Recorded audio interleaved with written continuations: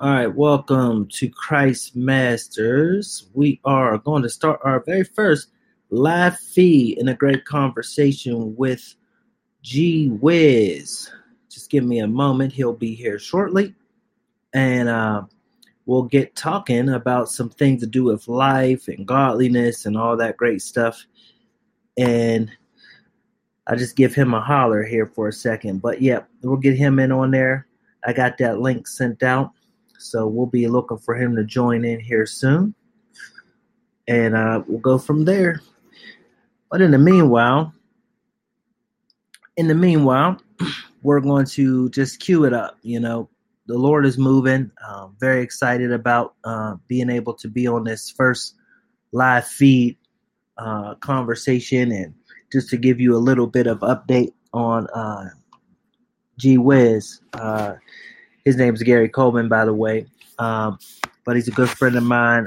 Very, very godly man, entrepreneur, family man, all of the above. So there's a whole bunch of things that we can get into today, and you'll see he's very passionate, has a lot of energy, will be very, very good. But this is Christ Masters, where we are learning to master Christ as he's mastered us, and you know, to get into life and godliness.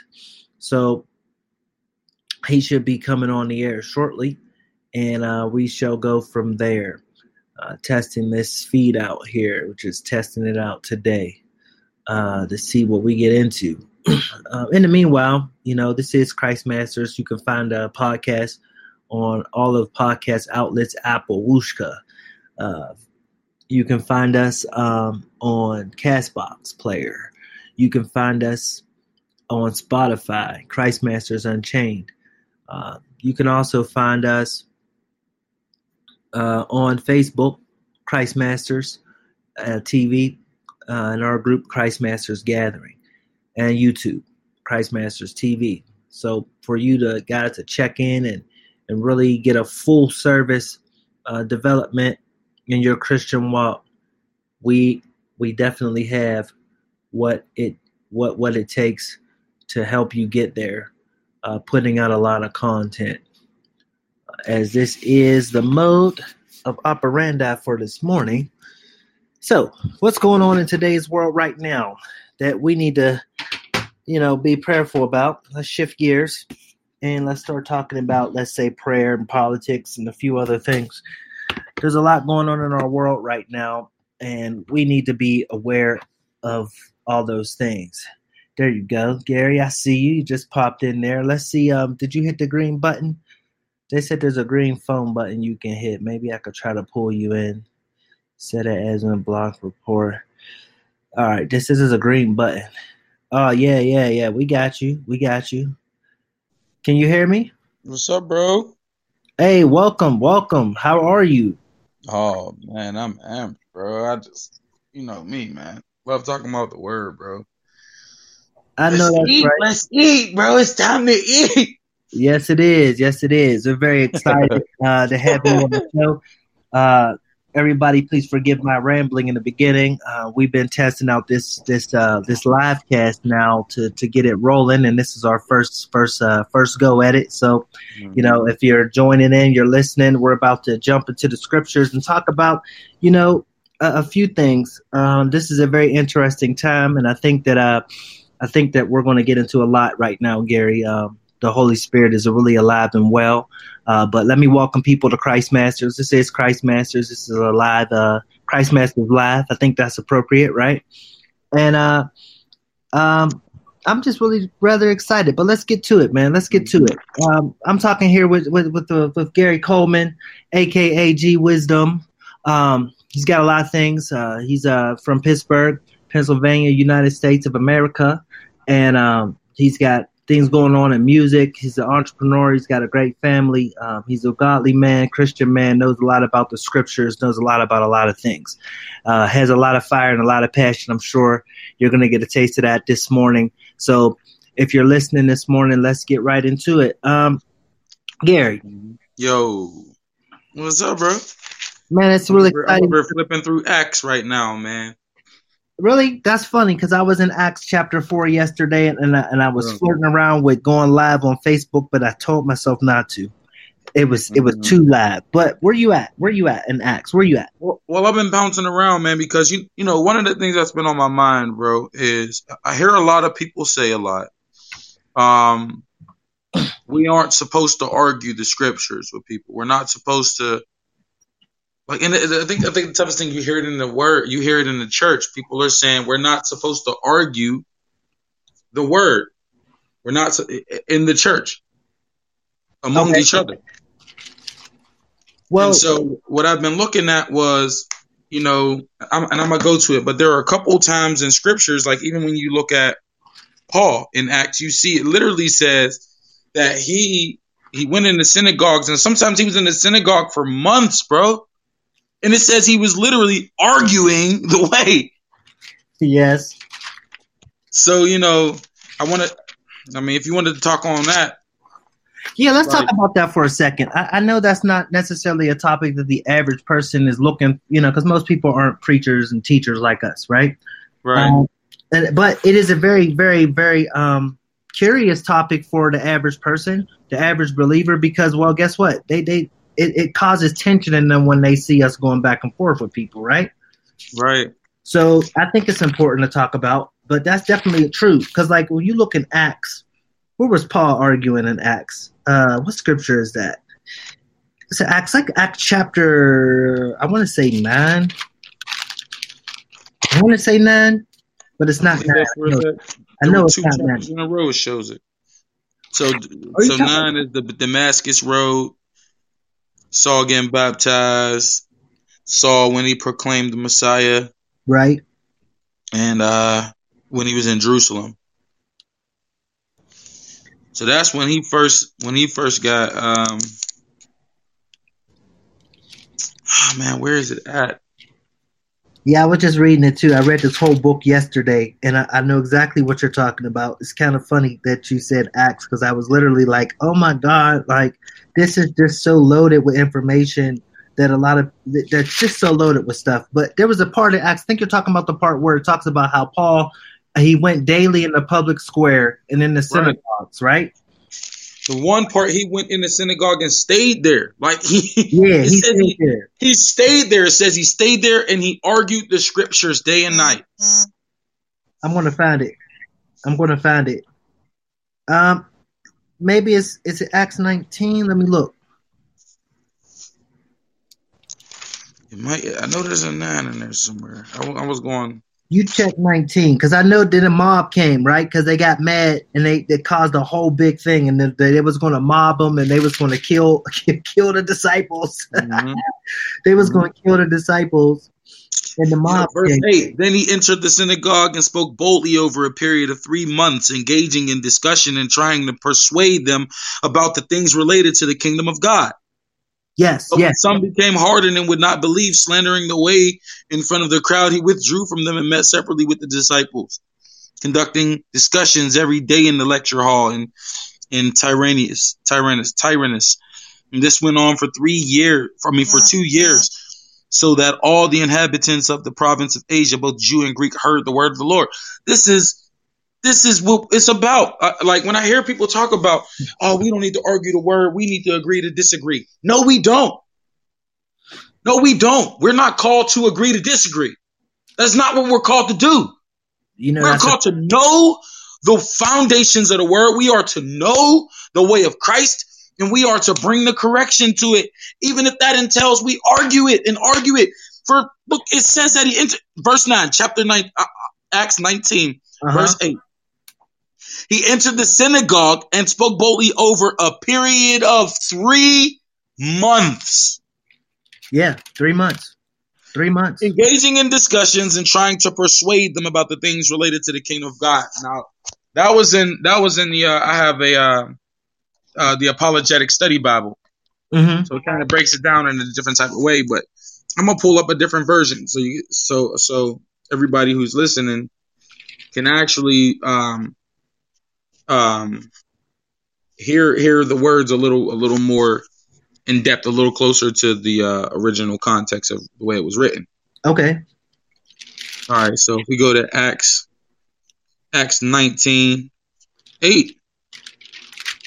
he says, and he went into the synagogue and spake boldly for the space of 3 months, disputing and persuading the things concerning the kingdom of God.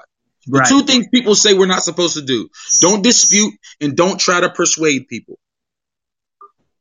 Well, you have to. The scriptures are very clear about that part. I mean, and that's not just in this book of Acts. That's all over the scriptures. Check out Philippians 1, where he's talking about, he says twice he's set for the defense of the gospel. He's not talking about just standing up and, being a believer and carrying the bloodstained banner of Jesus Christ where people know you're a Christian and living your life. He's talking about defending the gospel like a warrior would defend his own country. Yeah. A warrior would defend his home against a robber. He's talking about actually contending for the faith. You hear it all throughout scripture. You hear us get instructions that flat out tells us don't tolerate people trying to preach a false message, to actually, if they speak openly against what the scripture actually says, to openly bring correction. Yes. But you hear people say, oh, you're not supposed to do that. Yes, you are. You're not supposed to be openly speaking false doctrine. And if that's the case, then you should be openly corrected in front of the people who you're speaking false doctrine to. Exactly. I mean, and then it would be good to note too right now, like Paul is contending for the faith, basically against the Jews and the people who are speaking false doctrines, things like that. But it also says here that he continued for a space of 2 years. This is verse 10 in chapter 19. So that all they which dwelt in Asia heard the word of the Lord Jesus, both the Jews and the Greeks. So this is basically showing us that the man of God that carries the gospel, right? The man of God that carries the gospel, that he has kind of two functions. He has to do what you're saying. He has to contend. He has to make sure that the gospel is preached correctly. And if somebody's preaching it incorrectly, he has to confront that.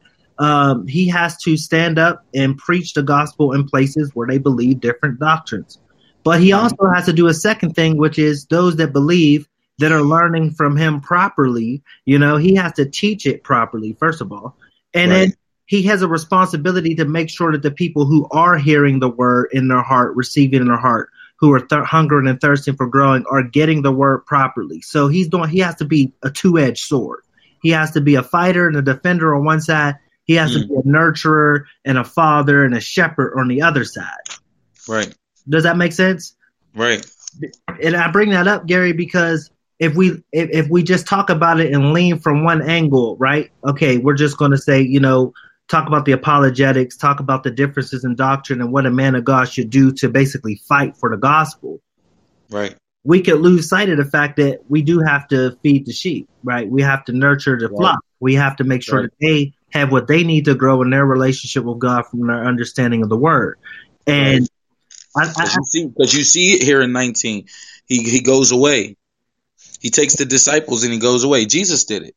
Jesus preached to the crowd and then he took the disciples away and actually broke it down. It's true. And if you continue reading the Acts 2, you'll see that Paul actually had a school there too. And it said he continued daily in the school teaching the disciples that he had.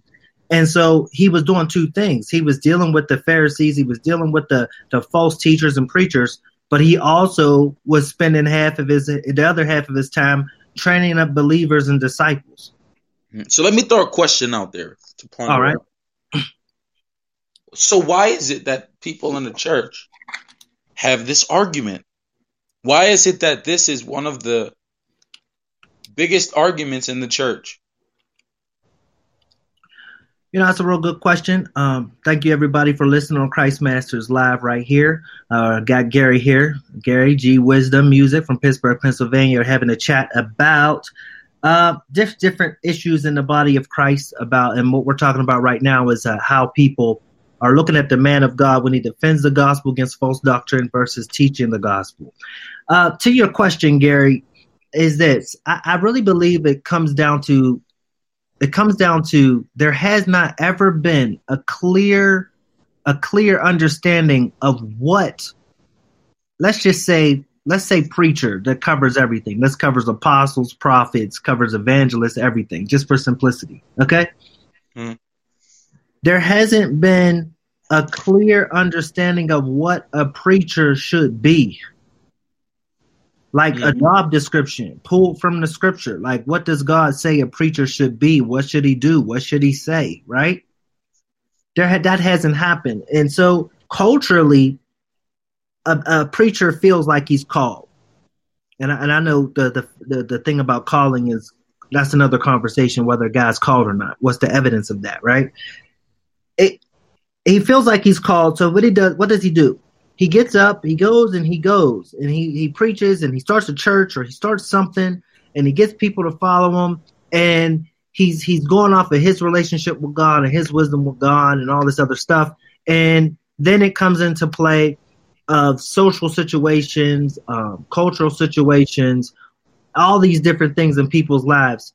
He feels the burden to shepherd them, to be their problem solver. Does that make sense? Right. And he's trying to give them guidance in the ways of God, much like a shepherd would feed sheep.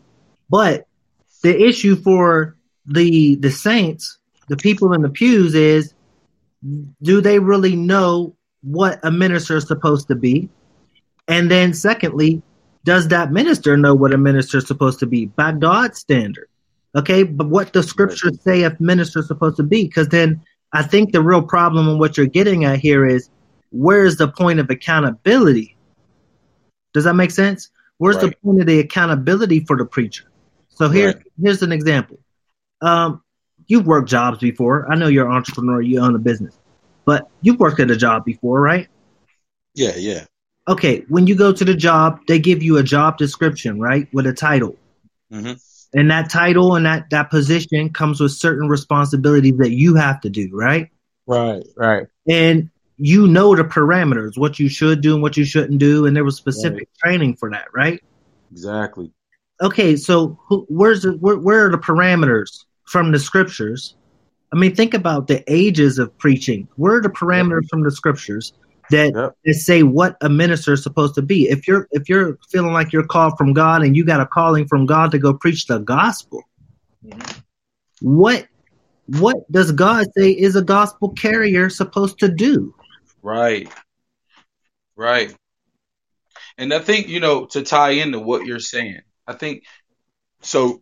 The flip side of that is the person who's not necessarily the preacher or the pastor or the apostle or evangelist or whatever. If you are a Christian, we are all under the same parameters. And I now, granted, some people have more of a specified role, but I think the biggest thing is we have this argument that comes from a place where it's like you have people who are church hurt. You know, you have people who, let's be honest, aren't really that good at cognition. They're not that good at cognitive understanding. So when they read, they're not necessarily getting the full understanding of what they're reading because they don't know how to read it in the proper context. And so you have people who read scripture and they say, oh, well, this is what the word of God means. And you're like, wait a minute, let's read it in the proper context. And like, well, that doesn't matter. You can't tell me. And you're like, yeah, you actually can, because there's a context. So what we're reading, there's a context of what we do. And so when you say something like that in response to certain people, their response is now they're offended. You can't tell me I don't know what I'm reading and understanding because you're not the Holy Spirit. Right. So you don't know. Right. You know what I mean? I do. I understand what you're saying. I totally understand what you're saying. And that's true. Listen, that is true.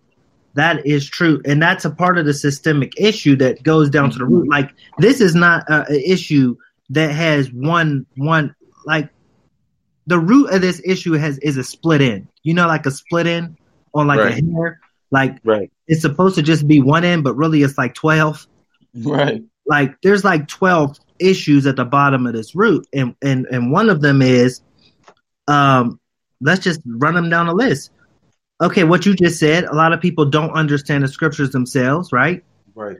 And then this stems off of that. Then you furthermore have people who are now preaching that never really came to a full understanding of the scriptures themselves. Right. So now you have the blind leading the blind, essentially. And here's the other side. And there's no accountability, because they won't allow themselves to be accountable to anybody.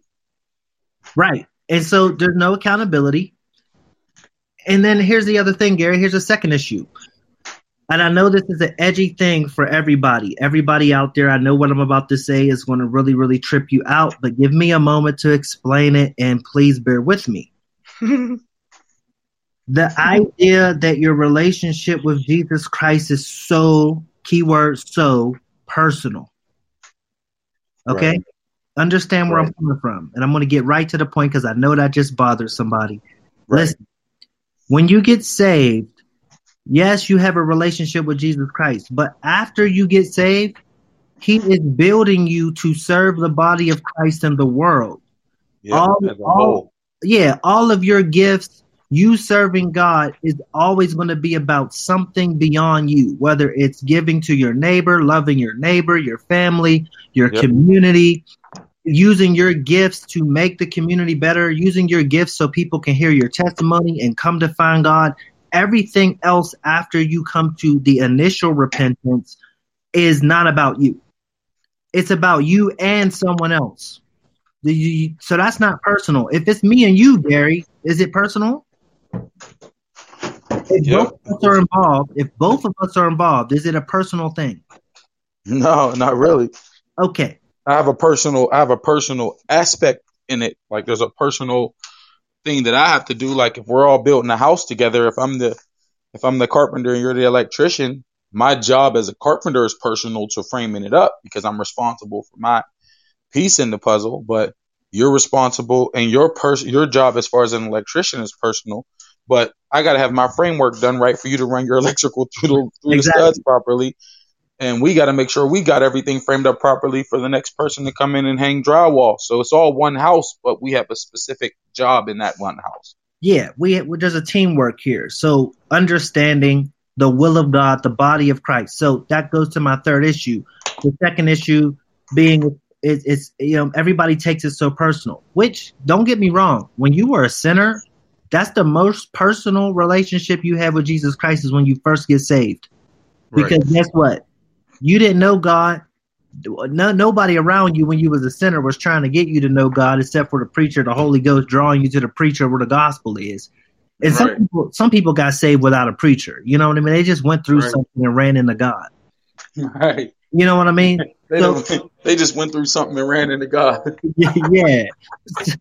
So, hey, yo. And it's for real though. That's for real. That's true. Yeah. You know what I mean? Like I have a few friends now who are really, really dynamic ministers of the gospel. And they used to be crack addicts, and they were like, I ran into God on a crack high in the back of an alley. Right. And I'm like, yo, like that didn't even take a preacher. Like they're like, no, like I almost died. And I figured now it's time to give my life to the Lord. So either get it together or I die. That's it. Yeah. So for some people, it's not always a preacher. We got to remember the preacher is just a tool. And that's my fourth point. The preacher is just a tool. Right. It's really the Holy Spirit that draws you to the Father. It's really the Holy Spirit that draws you to the cross. Right. So when everybody was a sinner, the Holy Spirit's the one drawing you. Mm-hmm. The Holy Spirit's the one trying to get you in a position to see God, to hear God, to get that prick on your conscience about the gospel, about coming to Christ and repenting. Right. That's the Holy Spirit. That has nothing to do with the preacher. That has to do with the Holy Ghost. So the whole process is of God. So he draws you to himself. That's what the scriptures say. And then you meet Christ. Then you see him as a warrior who fought that battle for you and then saved you. Right. You see him as the savior. Right. That's as personal as it gets. Right.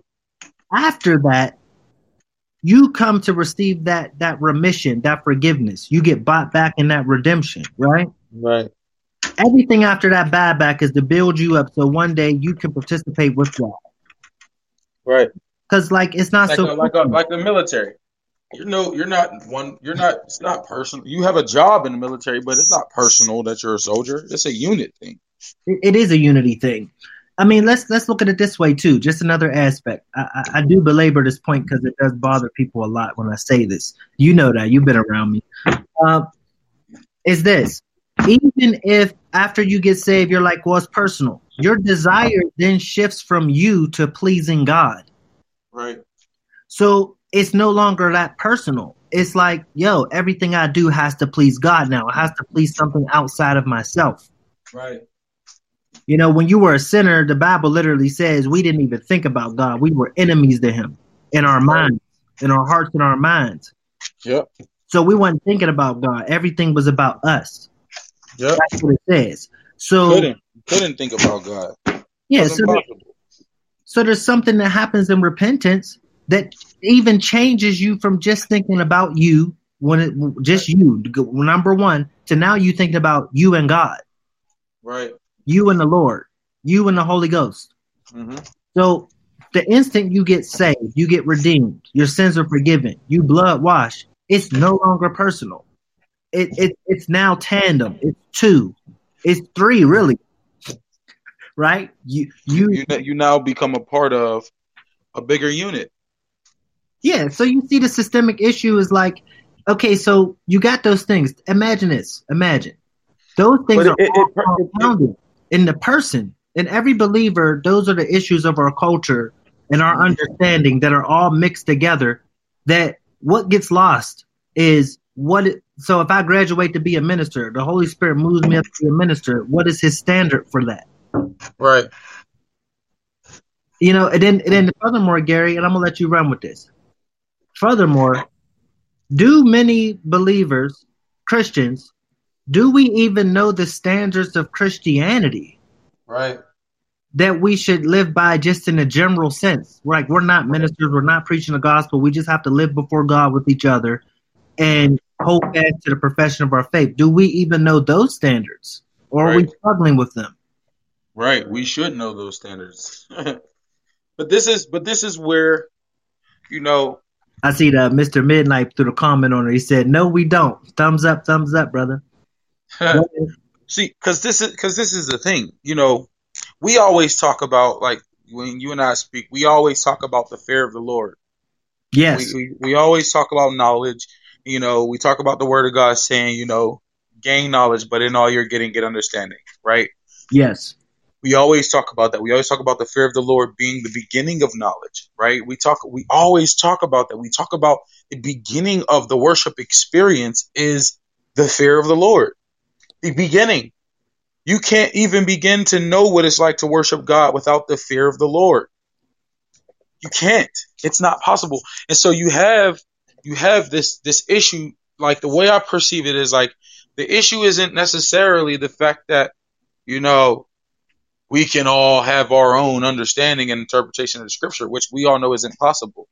You know, there's one understanding of the scriptures, now multiple breakdowns and different levels to it, degrees to it, the understanding. But there's only one understanding of the scriptures. There's only one baptism. The word of God talks about it. One baptism, one Holy Spirit, one body. So if that's the case, how is it that we can disagree on fundamental things?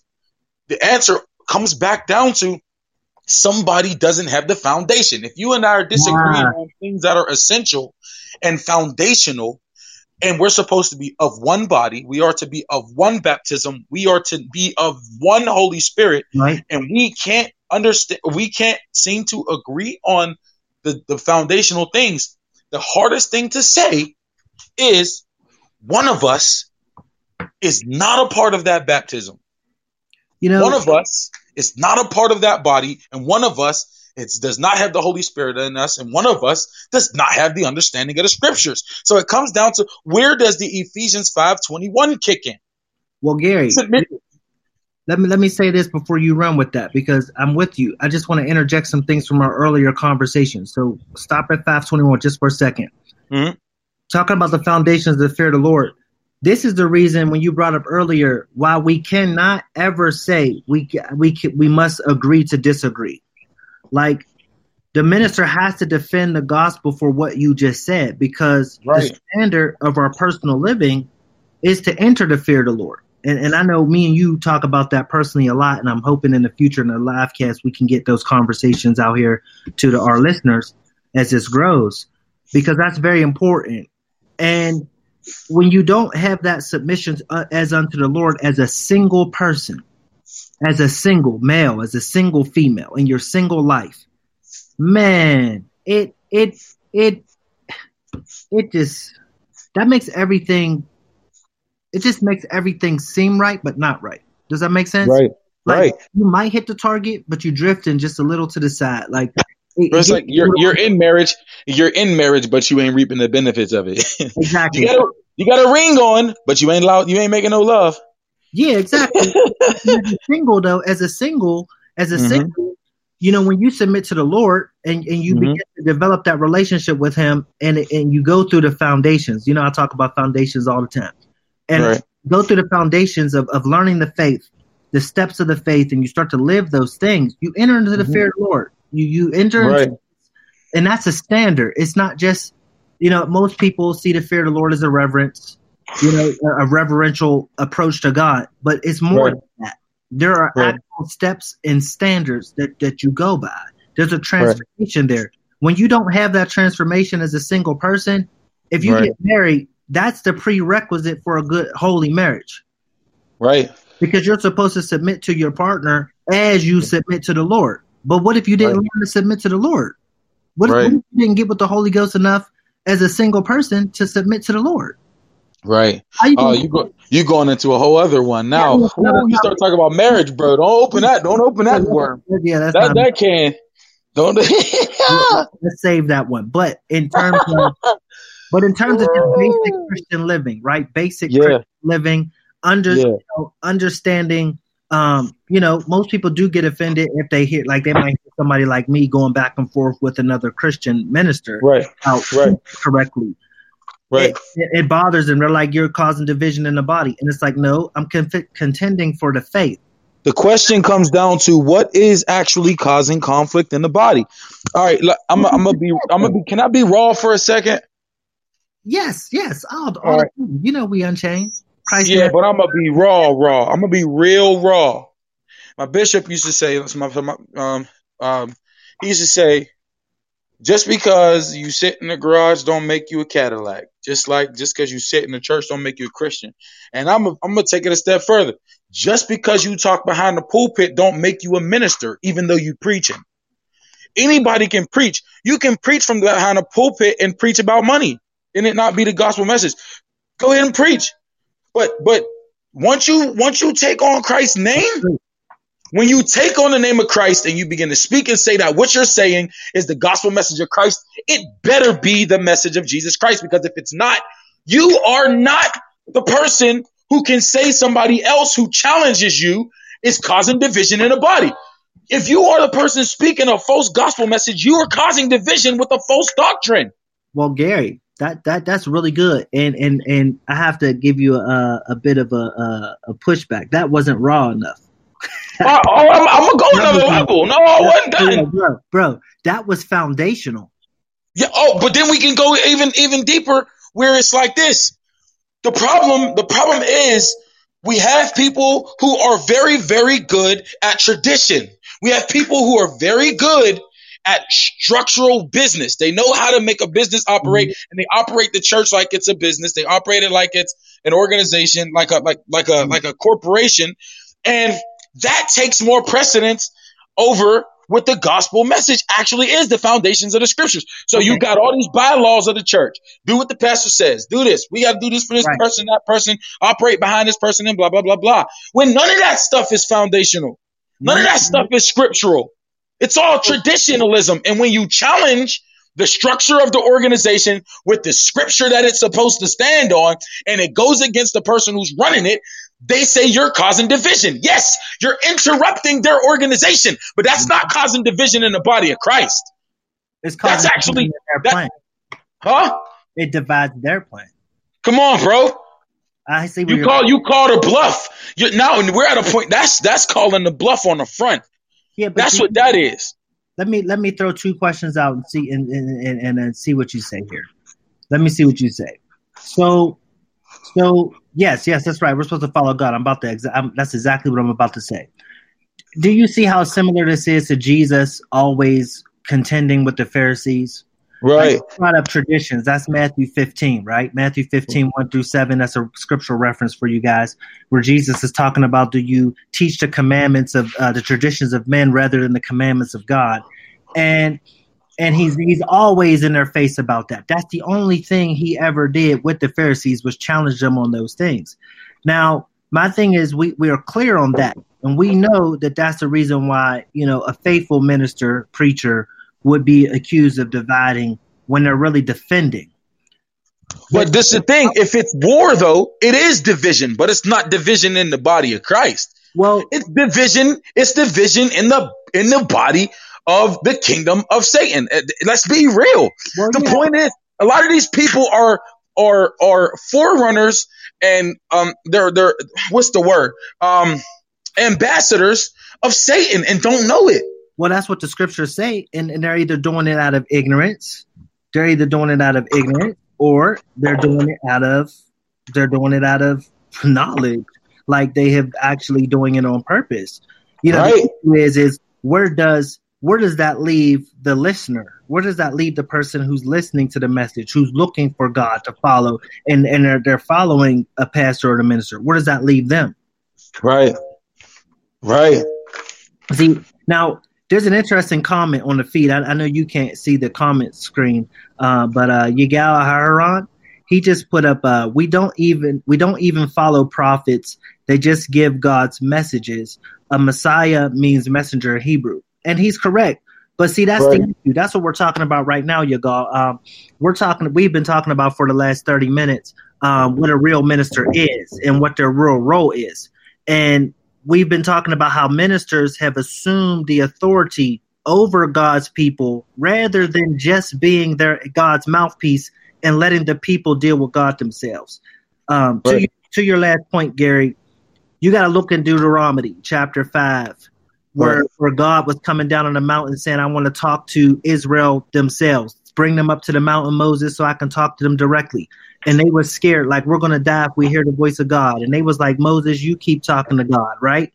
And then you got to go even further when Samuel was the prophet, and he was the good prophet. Like, he stayed out of the way. He just delivered the message, stayed out of the way. And they're like, we want a king. We want a king. They want to choose a king in 1 Samuel. Then you got to go all the way to the book of 1 Peter chapter 5, where he tells us to not, if you're a pastor, to take care of the flock, not to rule over them and not do them compulsively, but you oversee and be a mediator. I think, to your point, ministers today, no matter what they label themselves as, have forgotten that they stand in Christ's stead, and that Christ is an advocate and a mediator between. It takes us back to the Old Testament. It takes us back to whenever the people cried for a king, when they cried for Saul, and whenever God told them, okay, you know what, I'll give you a king, but I'm going to let you know what he's going to do, the way he's going to rule over you. And you're going to come beg for me again because you begged for a king because you want to be like every other nation. That's the problem. In our modern day church, it's the same way. We got the pastors who come in, and the pastor is held as a king. He's held as a king. Look at the Catholic Church. We have the non-denominational church, the Baptist, whatever you want to call it. I don't care what the denomination is. The problem is the structure. The pastors are held as kings, and when in reality, a minister is a servant. And what we see in our modern church as the person's title kind of gives them a higher up rank in the church, and they actually nowadays. I don't want to seem like I'm just judging everybody, because it's not everyone. But one of the issues we have is there are people who go from evangelist to pastor to prophet to apostle or whatever, and in doing so, their demeanor changes as though they've become something better or they've arrived. When in all reality, the higher up you go, the lower you should be. Like, your posture should be lower than what it was before, because you were pushed up to this next level because God is able to trust you to do something more. You're not supposed to walk around with your chest out as though you're the king of something and somebody should hail you as something more. This is the issue we have. Well, here's the difference, though. Then you have to question that person, and you have to question their dealings with God. Have they actually accepted Christ? Have they actually accepted the work of the Holy Spirit in their heart, to where the Holy Spirit can work out humility, work out meekness, work out gentleness, work out love, self-control, the fruits of the Spirit, help them not to, see themselves more highly than they ought to think. That's what the scriptures say. We shouldn't think of ourselves more highly than we ought to think. But the issue is to your point. Let's talk about it. To your point, and you're listening to Christ Masters Live on Castbox. To your point, if a person does that, then they are technically in violation of the first commandment, right? The 10 commandments. Right. Just have no other gods before me, right? You should make yourself a god before God. No other god before me. That type thing. And God, being the ultimate judge of what's good and what's not, lays down his standards, and this is what we were talking about earlier. What's the standards? He has laid down his standards through the entire scripture of what we should do and not do. He has already told us what pleases him and what doesn't please him. The question is, are we going to use our decision-making power, our willpower, our judgment, in a sense, to agree with that and align ourselves with that, to make our decisions according to those standards? So, like, if I know a certain sin, God already wrote in the scriptures he don't like it, am I going to do it anyway just because I want to do it? If I know he says, preach in a certain way or lording over the flock, right? Treating these church members as if they're my members instead of they're citizens of a kingdom. They're fellow citizens of the kingdom of Christ. And I'm just here among them. I'm a part of them. These are my brothers and sisters rather than, my followers. They're really, there's only one king. If people are willing to put themselves in the place of the king, then they're doing that by their own will. But the question is why? Because I don't think that everybody that's doing that is doing it as a matter of they want to just be like you described. They want to be the chief, the person looked up to, the authority. I think some people are doing it because that's just the way the culture is. Like, that's how it's been. So that's what they grew up with. That's what they know. So it wasn't really their choice. They just kind of went with the flow. They just thought that's the right thing to do. And I think more so now, that's what we're dealing with. We're dealing with a lot of people who just think that's the way it's supposed to be done. When God says in the scriptures, he wants to deal with each of us in our own heart. By one spirit. What do you think about that?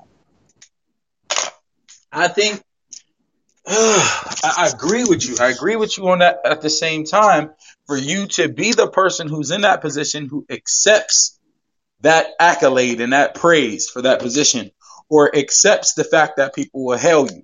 See, I think it's twofold. You have the people who try to push. Again, Saul, the people cried for a king and God gave him Saul, right?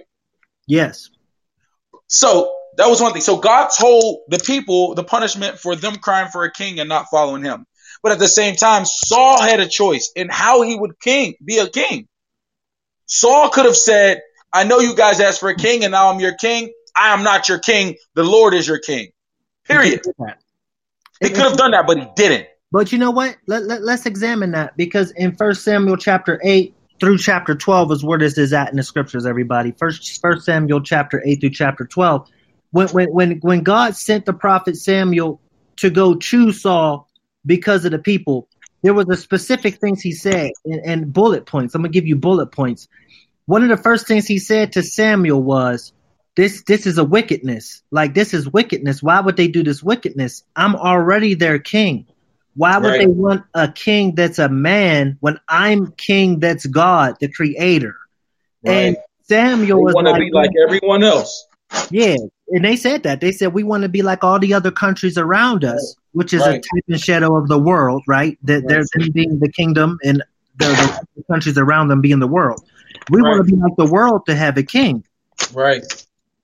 And so Saul was just, in the tribe of Benjamin, son of Kish, right? He's just that guy. Right. But he was the most prominent warrior at that time. So God told Samuel, go find a king. Samuel goes out, sees Saul, and he's like, okay, it's this dude. It's this dude. Yeah, go read 1 Samuel chapter 8 through chapter 12. That's where this account is. I'm just giving you the bullet points, but it's there. So Saul is chosen by Samuel because God told Samuel, go find a king. But what God said to Samuel was, this is wickedness, but I'm going to allow it so that they can see the difference between me as a king and a man as a king. Right. And then what he said was, the stipulation is, so as the king goes, so does the entire country. Right. If the king doesn't follow my word and my statutes, then the whole country is going to fall into, judgment. Right. But if the king does, and he's righteous in my sight, the whole country is blessed. Right. The thing you see with Saul is, you see Saul go from this humble dude, and as he grows in the kingdom, and as he gets, it's like comfortable. As you get comfortable, you start switching up a little bit here and there. Well, you got to factor in this part too. Factor in this. So God wanted to be the king over the people. He wanted to be the invisible king, because see, that's the part that struck fear in all the countries when they went to war. They're like, yo, their God is invisible. Remember, all the other countries had made idols, and they had idols, and they had, physical things made out of wood and silver and gold that they were saying were their God. Israel didn't have that. They just made noises with instruments and praise to the air, start yelling and screaming and doing all this stuff. And all of a sudden God would move. And that struck fear in the other countries, because they're like, yo, these cats roll with the invisible God. Like, we can't even see him, and he destroys us all the time. Like, what's the deal? Okay, that was one of the big things in their culture. That was one of the huge things in their culture. So then you could see why God is like, yo, like, if y'all choose a king and make yourself like the other countries, that's going to make the fear of the Lord go away. Right. You know what I'm saying? That's going to make it go away. And so God was afraid of your country. They're afraid of me. Exactly. There's something there in that invisible that people are picking up, that like, yo, this God is supreme above all gods, above all creation. Now, that's Romans 1 all day. You can see that in Romans chapter 1, where he says the invisible, and he places himself in the invisible and the visible, no excuse for man, right? Romans 1:16 through 20. So check this out. Here's the part I want to bring to your attention, though. God allows them to have a king because he wants to show them the difference, right? That there's going to be a big difference. But then in chapter 16 of 1 Samuel, God gets with Samuel again and says, Samuel, this is going to go crazy, but I gave them what they wanted. They want a man to look at. If I'm going to roll this way, even though it's wicked, I still need to show some type of mercy and make it right. Okay? And make it right. And so he chooses David. In chapter 16, verse 1, he literally says, go and anoint David king. He's the one that I'm choosing. Right. So God even comes behind them, wanting a king system, wanting a pastor, so to speak. And he says, well, I'm going to choose pastors now. Right. If this is the system y'all want, if that's okay, this is what y'all need to feel comfortable, then I'm going to actually go through this system that I don't agree with, that I call wickedness, and I'm going to choose a king, and if you follow him, he'll do right by me. Right. And that's where David comes in. So you can see that's where it comes in. But originally, and I'm making this point really, really emphatically and strongly, God didn't want that type of system at all. He wants to deal with your heart directly. He wanted every husband to be the head of their home, and every single person for him to be the head of them. Right. And so that's where the fear of the Lord comes in. Like, there's two types of fear. There's the fear of the Lord where you reverence him and you walk by his standards. Check out Psalms 119. That's a good scriptural reference, Psalms 119, where you understand his statutes, his word, you hunger and thirst, and you live in a way that's according to what pleases him. And then there's the other fear where it's like you're God's enemy and you just understand that you're afraid of him because, well, he's coming at you. You know what I'm saying? And you should be afraid. Yeah, it's God's wrath. Like, it's God's wrath. But what is the gospel made out of, Gary? What is the gospel made up of? So what kind of question is this? Are you asking me on an apologetic standpoint, or are you asking me? I'm asking you from a standpoint of the construction of the gospel right here on Christ Message Live from Castbox. Okay, she's talking about the four gospels: Matthew, Mark, Luke, and John. No. The written account of the gospel message, or are you talking about the gospel message of the good news of Jesus Christ being foundations, like foundations, the good news of Jesus Christ? What are the components that make up the gospel? Let me give you a kind of an example. So like one component, I might give it away, but let's just say faith is one. Just break it down, bro. I was trying to be conversational. But listen, the gospel. Mm-hmm. So gospel. I'm gonna go real basic here, Gary, because I just got a comment that somebody doesn't really understand what gospels are or what the gospel means. Okay. And so very basic from the beginner. The word gospel means good news, and it breaks down to Greek is good news, right? And what the gospel is the good news of Jesus Christ, meaning him being the sacrifice for our sins. So Jesus Christ, and this is the question that I asked, so we're getting to components of foundations. Jesus Christ is our mercy. He's also our righteousness. So the first part of the gospel is Jesus Christ coming, doing everything that he did, saying everything that he said, going through everything he went through, because he decided beforehand to do the will of God, which was to bring us back to God. So Jesus at first is a problem solver, meaning there had to be a problem first, right? Well, we know the devil came in and he caused sin and corruption to be in the minds of the human race, and that caused us to be at odds with God because of the corruption, not because we were at odds with God, because Satan came in and tainted Adam and Eve, correct? And God was mad about that corruption. He's been mad at Satan from the beginning for being corrupt and prideful and being a murderer from the beginning. Satan set about to mess up everything God created, which was us and everything else. And so Jesus steps up and says, I'm going to bring them back to you.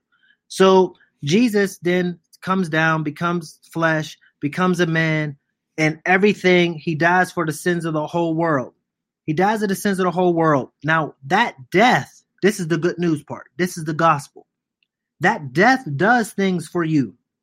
And the first thing it does for you is, if God was mad at corruption and the things that come from corruption, like sin, death, failure, confusion, all these things we struggle with, temptation, the flesh, if God was mad at all that, and that was keeping us out of his love and acceptance, which he never changed, by the way. Ephesians 1, he always accepted us from the beginning. The devil corrupted us, but God was always trying to get us back to the original point of holiness and unblameableness, like where we're holy before him, how he made us. Jesus comes in and he restores that. That's the first thing. His blood cleanses you from sin, stops the wrath of God. Did you hear that, Gary? Did y'all hear that? Yep. That's the mercy part. It stops the wrath of God from hitting you. So, right. Hell is a part of the wrath of God. Everything, judgment is a part of the wrath of God. Being in the eternal judgment of damnation is a part of the wrath of God. That's the gospel. And unfortunately today, that's not preached a lot because, it's taboo. It's bad to say. Don't tell people they're going to hell. That's horrible. Well, of course, nobody wants to hear bad things. Nobody wants to hear that there has to be something that be corrected. I mean, who likes correction, right? Who likes correction? But the whole scripture is written for our correction. And the scripture is the good news of Jesus Christ. The scripture is telling you about everything in Jesus Christ. The eternal life now is the righteousness. Jesus Christ now says, because I died and my blood was shed, it covers everybody's sin who believes in me. Now that you believe in him, he says to the Father, whoever believes in me, my righteousness, my holiness, who I am to you, you must accept them the same way you accept me. no matter what. And that's what it is. His righteousness comes upon you. You're now accepted in Jesus Christ. Jesus Christ basically takes possession of you. You were purchased with a price. He was the ransom. We got kidnapped by the devil, hoodwinked and kidnapped. Corruption came in. It causes us to live a certain way that we weren't designed to live, which was unholy and unrighteous, because we were really made holy and righteous. But the devil came in and messed that up, trying to get back at God. See, we got caught in the crossfire. We got caught in the middle unknowingly. Jesus comes and corrects that. And he says, you know what? Stop picking on these people. I'm gonna come down, fix that, get the devil off y'all backs. He's going to stop picking on y'all. I'm going to destroy everything that he did and him. And now you have his righteousness. You've been restored back to righteousness. So God's wrath that was laid up for the devil and his angels and anybody else who has that corruption working in them is coming down on those people. Jesus comes to save you, to give you an option to get restored back to what God originally made us. Because here's the issue, Gary, and I want you to talk about this. I want you to jump on this point. A lot of people struggle with the good news that I just described of salvation, because they're like, well, I didn't sin. I wasn't the one there in the beginning. I wasn't Adam. I didn't cause it. How can God, judge me for something that Adam did? Like, that don't even make sense. That was hundreds of thousands of years ago. Like, how does that even make sense? Right. And a lot of people struggle with that, and they see God's judgment in the end as this ultimate condemnation for something that they didn't do. Right. And I'm trying to tell people every day, that's the plan of the devil. He wants you to think like that, because if the devil can get you to think like that, then you'll take all your time and your whole life that you don't even know how much time you got left. I mean, rest in peace, Kobe, but that's a good example. You don't know how much time you have left. You'll take all this time and you'll miss the fact that the truth of the matter is, when God made you, he made you and accepted you before the foundations of the world. He chose to be in Christ. And so he made you in his form and his likeness, which is holy and just and righteous. So you are holy and just. And when the devil came in, he snuck attack humanity. So let me respond to it real quick. You ready? Yeah. Because people always say, God made me. I'm sorry to tell you, but you were made through the loins of Adam after the fall. God made Adam and Eve. He made Adam and Eve in his image and after his own likeness. And they failed and they corrupted that which they were made in. Now they are in sin. You came through the loins of sin and corruption. And that's why the word of God says we are born in sin and shaped in iniquity, and we have to be redeemed from the penalty of sin and the shape and iniquity. So no man is righteous. No man can live a righteous life on his own, but he has to be reborn back through the blood of Christ. That is the only way to be brought back to what righteousness is. Righteousness can only be found in Christ. You cannot live a righteous life on your own terms. Righteousness is the holiness of God. Yes. You can't have the holiness of God without the baptism of the Spirit. So you cannot make that claim. We don't have room to make that claim and say, I'm good. You're not. You are the byproduct of sin and iniquity. Right. And so where I'm going with that, Gary, is this. Where did this sin and iniquity originate? Sin and iniquity? Yes. Oh, that's a good question, my brother. Yeah. But here's where it comes from. Now, if we look in the scriptures, here's where it comes from. Here's where it comes from. When God created everything was holy and righteous. But every creature that he makes has a free will. So they can make a decision. They can freely think. Even the angels can freely think. Okay? And they can make decisions to obey or disobey. So everything was made holy.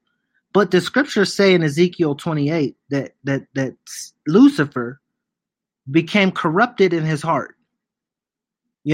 Now you got to understand some things about Lucifer. You can check out the Christ Masters Unchained podcast. It's on Castbox. It's also on Apple and a few other Spotify and a few other outlets. But on that podcast, I'm breaking this stuff down because it's just hard to get into. Like, it's its own conversation. But Lucifer, in short, he was the ruler of bands of angels. He had a high priest type authority, and he would go through the heavens and the earth. Like that was, the Jacob's ladder where the angels go up and down through the earth, right? Heavens and earth. He would go up and down, and he did things in the earth. And his job was to communicate what God wanted to the men, and then vice versa, to be a liaison. That was his job. That was part of his job. It wasn't just music. And he got corrupted because he felt like he could have authority over the men, over the earth. If you keep reading down Ezekiel 28, you'll see that God says things happen. He got corrupted. He became a murderer. He started doing things. And in Isaiah 14, he wanted to exalt his throne above God in the north. And God says that corruption basically penetrated him to the point to where it was horrible. And so God punished him. There was this war that took place, right? Because they tried to revolt and overthrow the kingdom of God. And there was this war that took place between Michael and the angels and Satan and the angels. And God changed Lucifer's name to Satan and cast him out, right? And the original thing was, he said to Satan, I'm going to place you below these kings, a reference to the men, okay? And Satan wasn't about that. He was like, I'm not going to be subject to men, not after I've spent all of my existence trying to basically be their authority. That's not my plan. So what he did was, before that sentence could even take place, he came and circumvented it by depositing that corruption, by corrupting the man, because he knows that God is going to reject anything that's corrupted. Like he was being rejected for being corrupted. He was being judged for being corrupted, and then that's when God was like, wait, you just messed this all up. Now God cast him down to where there's a hell and he's in chains and all that stuff, because God didn't impose his wrath upon him. There was a lighter punishment that was supposed to be given to Satan. We were supposed to be over Satan, but Satan corrupted us, so that couldn't happen. So he basically recruited us on the corrupted side. But that happened without the knowledge of man. Like man didn't cause that corruption. Satan came in and corrupted their minds. 2 Corinthians 11. If you read the first 3 verses and continue reading, Satan came in and corrupted Eve's mind, her thinking, and then she made a decision out of that. You see, that call came from Satan. So then Christ's whole mission is to come back to destroy the works of corruption, which is the works of the devil, 1 John 3. And he comes in to destroy the devil who had the power of death, to kill things, Hebrews 2, and he tastes death for every man, so we don't have to go through the process of corruption leads to sin, sin leads to death. Right? You with me, bro? Yeah, I'm with you. I just had you muted. I'm up here drilling some stuff. I'm hanging this drywall, so I didn't want to make noise in the background. Okay. I just want to make sure you was with me. So no, I'm with you. So if you look at the pattern, corruption is the root. That's the root of the works of the devil. All the works of the devil come down to corruption. Corruption is the opposite of holiness. Corruption is the opposite of holiness. So anything that's corrupted obviously is not holy. But corruption causes sin. Sin is like bad thinking, bad actions, bad decisions that go against God's standards. Corruption comes in your mind and it causes your mind to want to do its own thing instead of following the laws that are already written on your heart. The scriptures say the laws of God are already written on our hearts. And so we would naturally follow those laws. And so what happens is corruption comes in and stops you from being in touch with the laws of God that are written on your heart. Christ comes to restore your hearts back to the Father. Do you guys see how this works? Do you see how the work of Christ is literally coming in to undo the work of the devil? Undo corruption. Yes, on every point. Corruption turns your heart away from God. This is the crazy part, bro. The corruption that he placed in there was to tell you that you could be something like God. Yes. And the issue we have in the church are the leaders who are accepting the opportunity to be like God and rule over people. It hasn't changed. Well, that goes all the way back to Nimrod. I mean, think about Nimrod, right? Nimrod, which if you follow Nimrod's line, obviously you come down to Nebuchadnezzar eventually. you know? And so that comes down to Nimrod. Like Nimrod was trying to build the Tower of Babel all the way to heaven because Nimrod was trying to see if he could get up there where God is. But that was orchestrated so that if they actually succeeded, Nimrod would be viewed as a god among the people. Isn't that deep? That's deep. But that's what happened, and that's why God separated their languages. He had to make it harder for them to work together because he didn't want anybody exalting themselves up to that level where he is. Now, what's the counter of that? How does God solve that? That's why the Holy Spirit is in existence right now. Like the Holy Spirit is God's spirit. So God's saying is by my own spirit in each person that believes me, then I will give them the understanding, my understanding. I'll give them my wisdom, my heart, my mind.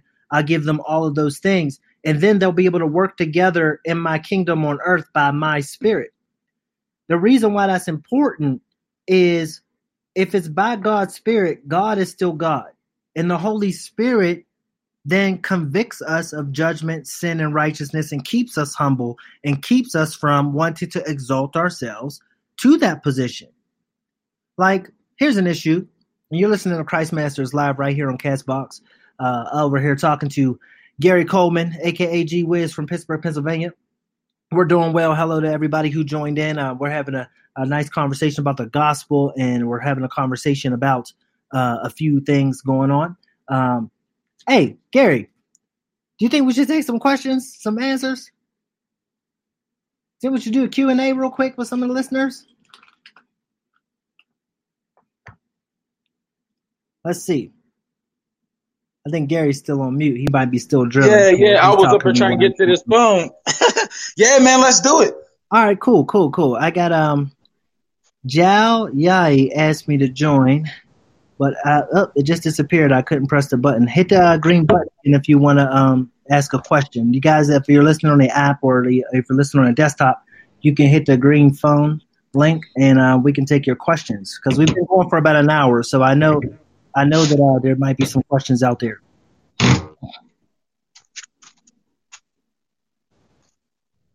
You know, I don't know why it wouldn't let you on, but I did see the link.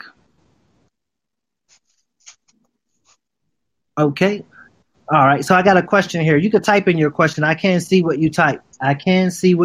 So if you're not able to hit the green button to get in on the live feed, I can't see what you type. Try again. If you want to try again, I am watching. Somebody asked me a question about Nimrod's origination. Okay, great. Let me take a call and then I'll answer the question about Nimrod. Hey, Jao, you're on. You're connected. How's it going? Good. How are you doing? I'm doing real good. Where are you from, brother? Oh, sorry. I can't hear you. What did you say? Can you hear me? You got some background noise going on there.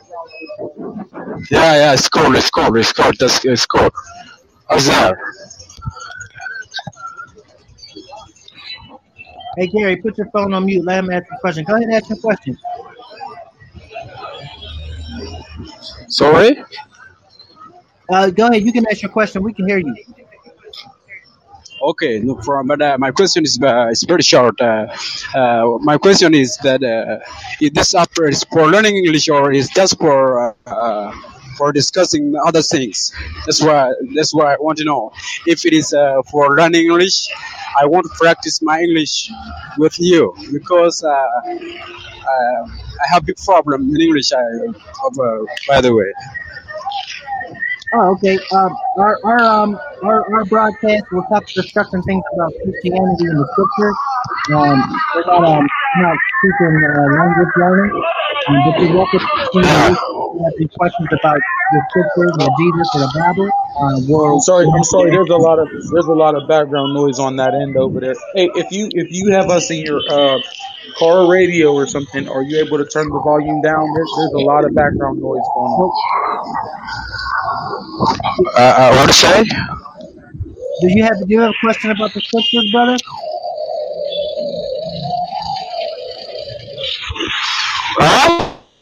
All right, bro. I'm gonna disconnect the feed here in a second. Thank you. All right, hey Gary, He didn't have a question about the scriptures. He was looking for help with English. Yeah, he's trying to practice his English. Hey, we can teach him some English while speaking. Well, yeah, if you listen. If you listen, Lord, help him unlock the English language for Jal, Lord. We know that you're the creator. You touch our hearts and our minds. We ask you to give him that understanding in Jesus' name. Amen. Man. All right. Now, I got another question here about Nimrod, okay? Which is pretty interesting. You talk about the lineages thing. But essentially, Nimrod, I'm going to kind of give you like a quick background about Nimrod, some information about Nimrod, just so you guys will have that information to answer the question that I see here in the feed. I don't know if you can see the question feed, Gary. No, I can't. Okay, so I can see it. And it's basically saying, well, where did Nimrod come from? Like, what's his origination? And, okay, so Nimrod is first mentioned in the Bible in Genesis chapter 10, okay? Genesis chapter 10 is where Nimrod is first mentioned.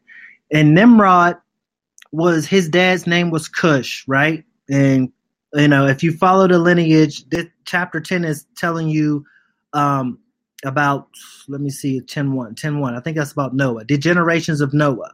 So there's Noah, and Nimrod was coming from the sons of Ham. So the sons of Ham, which Ham was Noah's third son.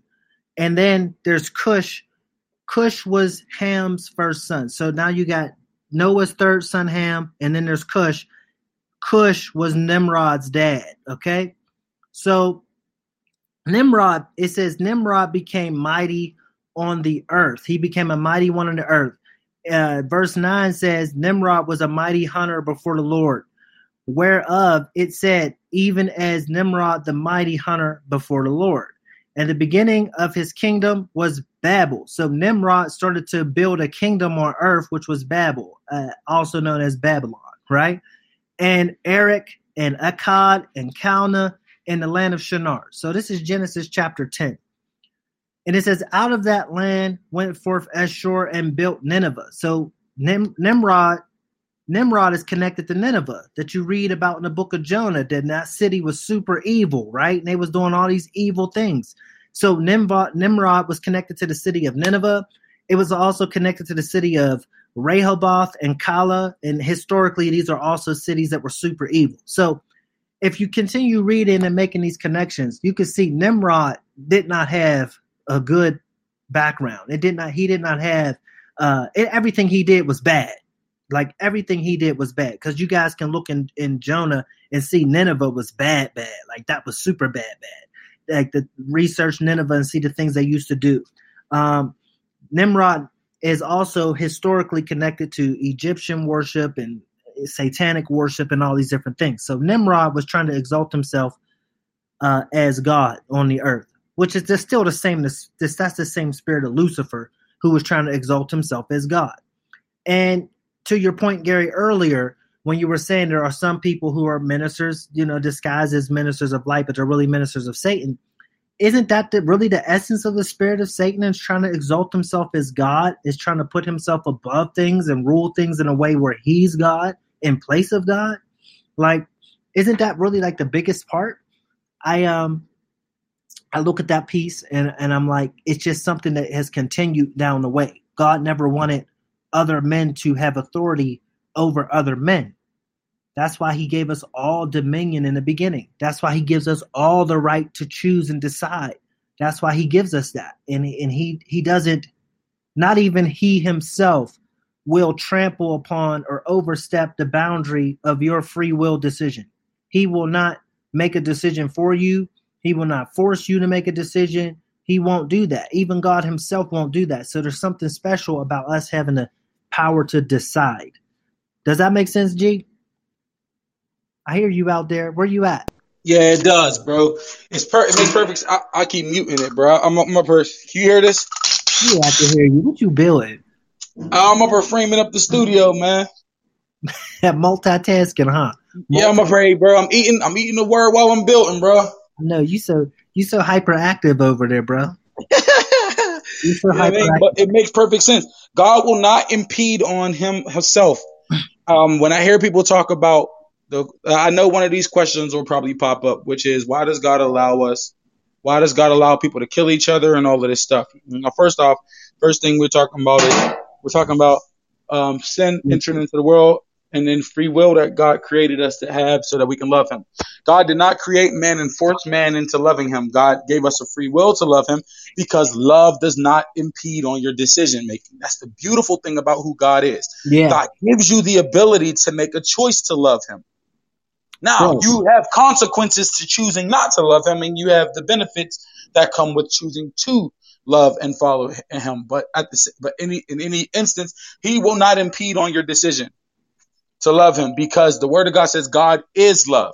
And now we hear a lot of arguments about the sovereignty of God, but the arguments a lot of times about the sovereignty of God actually go against or dismantle the scripture talking about God being love. God is love. Sovereignty, that is a characteristic of his. Love is who he is. Yeah. So that's right. That's right. Go ahead. Yep. So, it's a beautiful thing, even when you look at corruption, the corruption that came in through Satan, and God's plan to redeem man back to righteousness and holiness, which was found in the Garden of Eden when he created man, to walk with him in unity, in one, hand in hand with him. God made a plan out of love to come in the form of man to show man that he is love, and that he's so much love that he would even die a death that he's not even He doesn't have to do, but he chooses to do it to win us back to him so that we can again experience the Garden of Eden experience. What you're saying is foundational. Like Ephesians 1 talks about how, if I can read it real fast here, let me get my Bible. The Ephesians 1 literally talks about what you just said about God restoring us back to that original state with him. That's what it talks about, right? Mm-hmm. Ephesians 1. And it literally says, if you start around verse 3, blessed be the God and our Father, our Lord Jesus Christ, who has blessed us with all spiritual blessings in heavenly places in Christ. Verse 4, according as he has chosen us, us in him, before the foundation of the world. So before the world was set on any foundations or anything was made, he made a decision himself that to choose us, and his decision was, I'm choosing that they should be holy, without blame, before him in love, having predestinated, made a decision beforehand, that the adoption of Jesus Christ, that means the salvation, the gospel, the good news, that we would become his children through believing the good news of Jesus Christ, according to the good pleasure of his will. That's what it says. So, and then it says that he made us accepted in Jesus. Made us accepted in Jesus. Man, made us accepted in Jesus. So I get where people are coming from. Went to your point when you said, people question why God kills and why there's God's wrath and why there's God's judgment. And a lot of that has to do with corruption. Like God trying to judge corruption that was set in course by the devil. But he gives us a way of escape. Right. He gives us a way to get out of that corruption. Yep. He gives us a way to get out of the crossfire through Jesus Christ. And that was his original plan anyway. That's how he created it anyway. So he gives us a way to take a detour from the road that got blown up. You know what I mean? He don't want you to fall off the cliff or go over, the dead end. He doesn't want that. So he gave Jesus Christ for us to come through to get back to the Father. And the best part about this salvation is it can't be re-corrupted. It can't be corrupted again. It can't be messed up again. Like it's final. The way he constructed it is final. And if you need more information on that, you can check out Christmasters TV on YouTube. I just started that YouTube channel, and I'm starting to put lessons there to break these lessons and concepts and things we're talking about now down so that anyone can understand it. So, we definitely want to take the time to check that out and be strong in the foundations. You're listening to Christmasters Live. Hey, we're about an hour and 20 minutes into the live feed. Give us a thumbs up, a like. Hey, how's it going? Saying hi. If you like the show, spread the word. We're going to be coming on here pretty often to get some things going on. You'll hear me. I'm Brother John. I got my friend, my brother, Gary, on the phone here, G-Wiz. You can check him out, G-Wiz Music. And G-Wisdom Music. They got a bunch of stuff going on. He got so much stuff going on, guys, out here in the world of social media. GJ Coleman Media. If you need web design or anything like that, just give him a shout. Let's see here. I got a comment here coming in. It says, I think Nimrod's line, hate or dislike Jews because he does not understand the line of Israel and is instinctively to destroy anyone who is more than oneself, maybe. You know, in response to that comment, that is absolutely right. That is absolutely right. That's absolutely right. As you do more research, you're going to find that Nimrod and the Jews and Nimrod don't mix. Like, they're not a fan of Nimrod, and a lot of the things that he did along the lines was against Israel, like totally along the lines. I have another question too by Sarush. Did Jesus Christ had a choice? Could he be corrupted too? The answer to that question is yes. Jesus Christ did have a choice, and the second answer to that question is yes. He could have been corrupted too. If you look in St. John, I believe it's chapter 14, when Jesus was in the Garden of Gethsemane. I was just about to say that. Yeah, Go ahead. When he was in the Garden of Gethsemane, Jesus made a comment. If you look about St. John 14, verse 29 and 30, he says, the prince of this world comes, but he doesn't have anything in me. That's a direct reference to corruption. Corruption, it works inside of the heart and mind of man to keep him sinful and tainted towards God. So what happened was St. John 1 says that Jesus Christ came in the flesh and became a man. The word became flesh and we beheld him in his glory, grace, and truth, right? Verse 14. Jesus Christ, when he became a man, gave up all of his heavenly authority. He had to live like we live now. He had to follow the Holy Spirit and he had to follow the commands of God. Mm-hmm. Can I jump in? Just 1 second. Give me 1 second. I'll make sure I give him the appropriate scriptures, because you only need the book of St. John for this. Chapter 6. If you jump to chapter 6, Jesus is talking about how he came to do the will of God, how he chose to do the will of God. And that is what he's talking about. I had a choice. But he says, I only do what the Father commands me to do. I only say what the Father commands me to say. And then he says, I have to accomplish this will.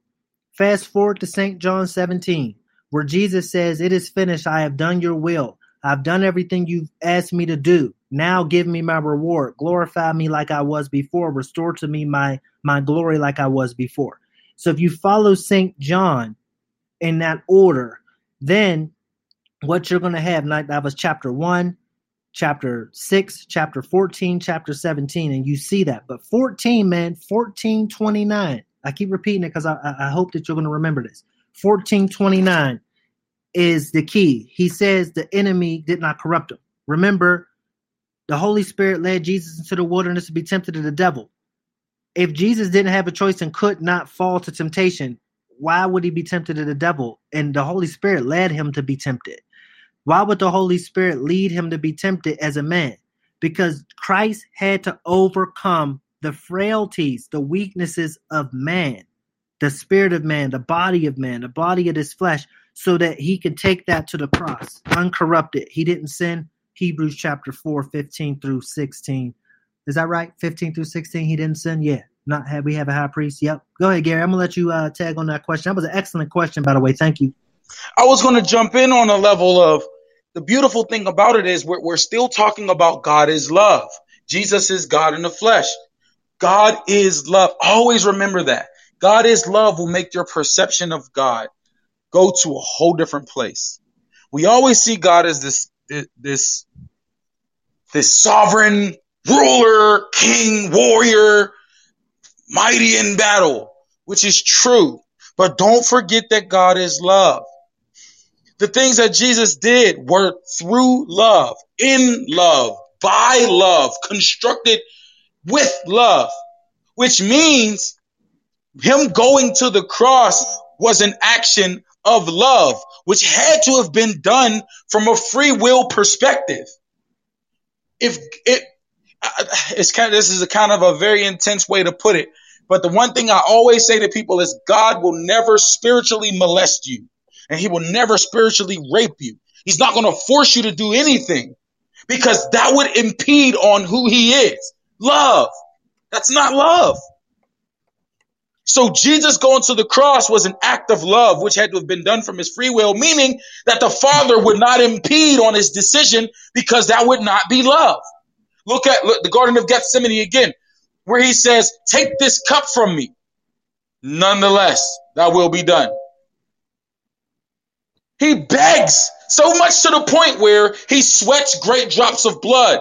In the medical field, do you know how much stress you have to be under to sweat great drops of blood? How many times do you think he casted down vain imagination in that place? Well, the issue is that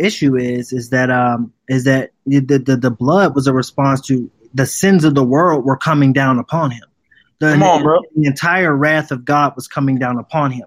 Now, right. If I can, I want to throw in another person's question here. I'm sorry I can't pronounce your name, but this person asks a question is, what if Jesus was just a man when he died? And the answer to your question is about to shock you, because Jesus was just a man when he died. He was a man who understood the will of God, and he was the Son of God, begotten from the Father. So his spirit came straight from God, right? He didn't come through Adam. He wasn't born through man, which is why, he was born of a woman straight from God by the Holy Ghost. So Jesus was just a man, but his spirit came straight from God. That's why he's the begotten of the Father. So here's what happens. The Luke chapter 1 says that Jesus Christ, when he was born full of the Holy Ghost.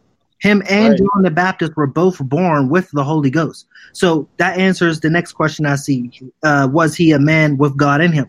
He was a man, and he was born with the Holy Ghost. So when they both grew up in their ministry, came together, and John the Baptist baptized Jesus, the Holy Spirit came down upon Jesus now. And that basically gave him the certification to continue to start his ministry, to start doing what he was sent to do. Can I jump in real quick? Let me jump in real quick. So let me back up and answer your question apologetically, because I see where John's going, but I see where your question came from. The what if Jesus was just a man when he died? So let me answer it apologetically. First off, when we dig into history and we look at the life, the birth, life, and death of Jesus, we have to look at it in a historical standpoint. Okay? I know the question where it states just is actually referencing the fact of saying, what if he wasn't God at all? What if he was just some dude who lived on this earth and he died? Well, what you would have to do is you would have to eliminate history. What do I mean by you would have to eliminate history? All of the things that Jesus did while he walked this earth would have to be taken would have to be put under a microscope. You would have to challenge everything that he's done, every miracle that he's ever done, every written account of who he is, every place that he's been at. And you have to ask whether or not what he did actually happened. Now, historically, and I would actually challenge anybody listening to this to actually go and do some apologetic studies. One thing I would say download is an app called C.S. Lewis Institute, and then go into the apologetic section. You can also go through RZIM, Ravi Zacharias International Ministries, and they tackle these things on this level. But the thing that I wanted to respond to was you would have to take into account everything that Jesus did, everything that was written about him. You'd have to challenge history. You'd have to challenge everything. So when we say, what if Jesus was just a man, you have to challenge every single thing that has ever happened with him historically. Here's the issue, Gary. Here's the issue. Scripturally, Romans 6 says that Jesus was the second Adam, right? Jesus. Luke 1 says that Jesus was born of a woman. His spirit was a begotten of God. St. John 3 says that Jesus was the only begotten of the Father, right? Mm-hmm. And, there's plenty of more scriptures to support this. So from a historical standpoint, when you're talking academically, to answer the question from an academic standpoint, from a historical standpoint, that's definitely the route to go. What you said is right. But from a doctrinal standpoint of what the scriptures say is that Jesus Christ, St. John 1, he literally became flesh. the scriptures in Philippians 2 says he gave up his godliness and submitted himself unto death. And in St. John 17 is literally saying that he's saying, okay, restore me back to the glory that I once was. So, and then when you look in St. John 6, he's literally saying that I'm here to do the will of God, but God gave me a commandment that I have the power to take up my life again. So I'm going to die, but God already gave me the commandment to take up my life again by his power and by his spirit. So Jesus had to have faith in the Father and his word to him to take up his life again. And don't get me wrong, this is a mystery. This is something that Paul talks about, the mysteries of the gospel, right? The mysteries of God. This is a mystery on I use the word loosely, Trinity, because it's not in the Bible, but for sake of simplicity understanding, it's a mystery of how the Godhead works, right? How the Father, how the Son, how they work together to accomplish this thing. And, why? That's where I was going to go to in John. Go ahead. John 1:1. In the beginning was the Word was with God, and the Word was God. And now all throughout Scripture, especially when we're talking about the Gospels, Matthew, Mark, Luke, and John, we always see Jesus being referenced as the Word. Even in the Old Testament, we have some foreshadowing in the Old Testament pointing to the arrival of Jesus, who is God in the flesh. So I think sometimes, like one of the people commented earlier, you read it off, they were talking about Christ only being Messiah and how Messiah only means messenger.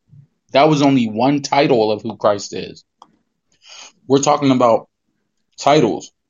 We're not talking about the wholeness of who he is when we reference things like that. Oh, well, this says that he's the light of the world. That doesn't make him God. Oh, okay. Well, this over here says that he's just the door. He's not God, but he's the door to God. Right. This over here says that, he's the lamb to be slaughtered. In the Old Testament, the lamb was slaughtered as a sacrifice to God. Didn't make him God. Well, you got to put all of this together because he's referenced as the Word. The beginning was the Word. Word was God, and the Word was with God. So that right there alone says that Jesus is the Word, and Jesus is the Word of God, who is God. So he is God, God in the flesh when he came in the flesh of man. But yes, he was 100% man and had all the feelings of man. He had experienced everything we have to experience, hunger, all of it. But at the same time, he was God simultaneously 100%. And the beautiful thing when we talk about God being love is he relinquished the power of being God when it came down to decision making so that he can respond in love to show us and display to us how it is to live a life that's centered around holiness and righteousness through the love of God. Yeah, well, but essentially, though, Jesus had to live it out as a man because when we put our faith in Jesus Christ, Jesus is saying, "Believe in me," right? If we put our faith in Jesus Christ, then he's essentially saying by putting our faith in him that we should be able to live unto God the same way that he did. So he had to have done it first by example in order for us to even be able to do it. And then furthermore, what is the Father accepting? If Jesus doesn't live it out perfectly and he's supposed to accept Jesus is what Jesus did on our behalf. So even if we messed up, we would still be okay. Well, what would he be doing? And here's a scriptural reference for you on this point. Ephesians 1:13, 1:12 and 13 says, who first trusted in Christ after we have heard the voice of the gospel, right? And I'm going to read that real quick. I see your question, Sharush. I'm going to get right to that in just a second. Okay, buddy? Check this out. I just want to mention this. Ephesians chapter 1. Please, Christ Masters TV, the channel on YouTube. I just did a video on this stuff about the foundation. So if you want more details on this, there are videos there now that literally go through the scriptures on this point. But right here, verse 12 in chapter 1 of Ephesians says that we should be to the praise of his glory. That his is the Father who first trusted in Christ. Why is this scripture saying that God the Father trusted in Christ? And then it says, in whom you also trusted. So we trusted in Christ after we heard the truth, the gospel of our salvation. So the word of the gospel, in whom we now believe and we are sealed with the Holy Spirit of promise that makes sure that we are going to receive that promise. So God looks for his seal on us in the end. So God the Father trusted in Christ, man, which means that thing that the devil caused, the only person who could rectify it was Jesus Christ. To the point to where it could be messed up. Like Christ could have messed up and the whole everything would have been down the tube. Bro, so to bring it back around to, hold on a second, I'm going to walk out the room, my baby's sleeping. But to bring it back around to our first set of conversation, which was about the church and people elevating themselves to king and it becoming corrupted. When you ask the question, what is the opposite of holiness? It's corruption. So it's one of the things where it's like, in order for the church to move in the way that we're supposed to, we have to strive to expose and to cast down corruption. To walk in holiness and righteousness before the Lord. And corruption is literally everything against the holiness and righteousness of the Lord.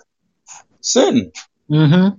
And likewise, that is why that is why it's so important for us to bring correction by the word of God. That is why it's important for us to expose false doctrines and false gospels. Doesn't necessarily mean the person who's speaking it doesn't really care or they're purposely like speaking of false doctrines. Some of them were corrupted.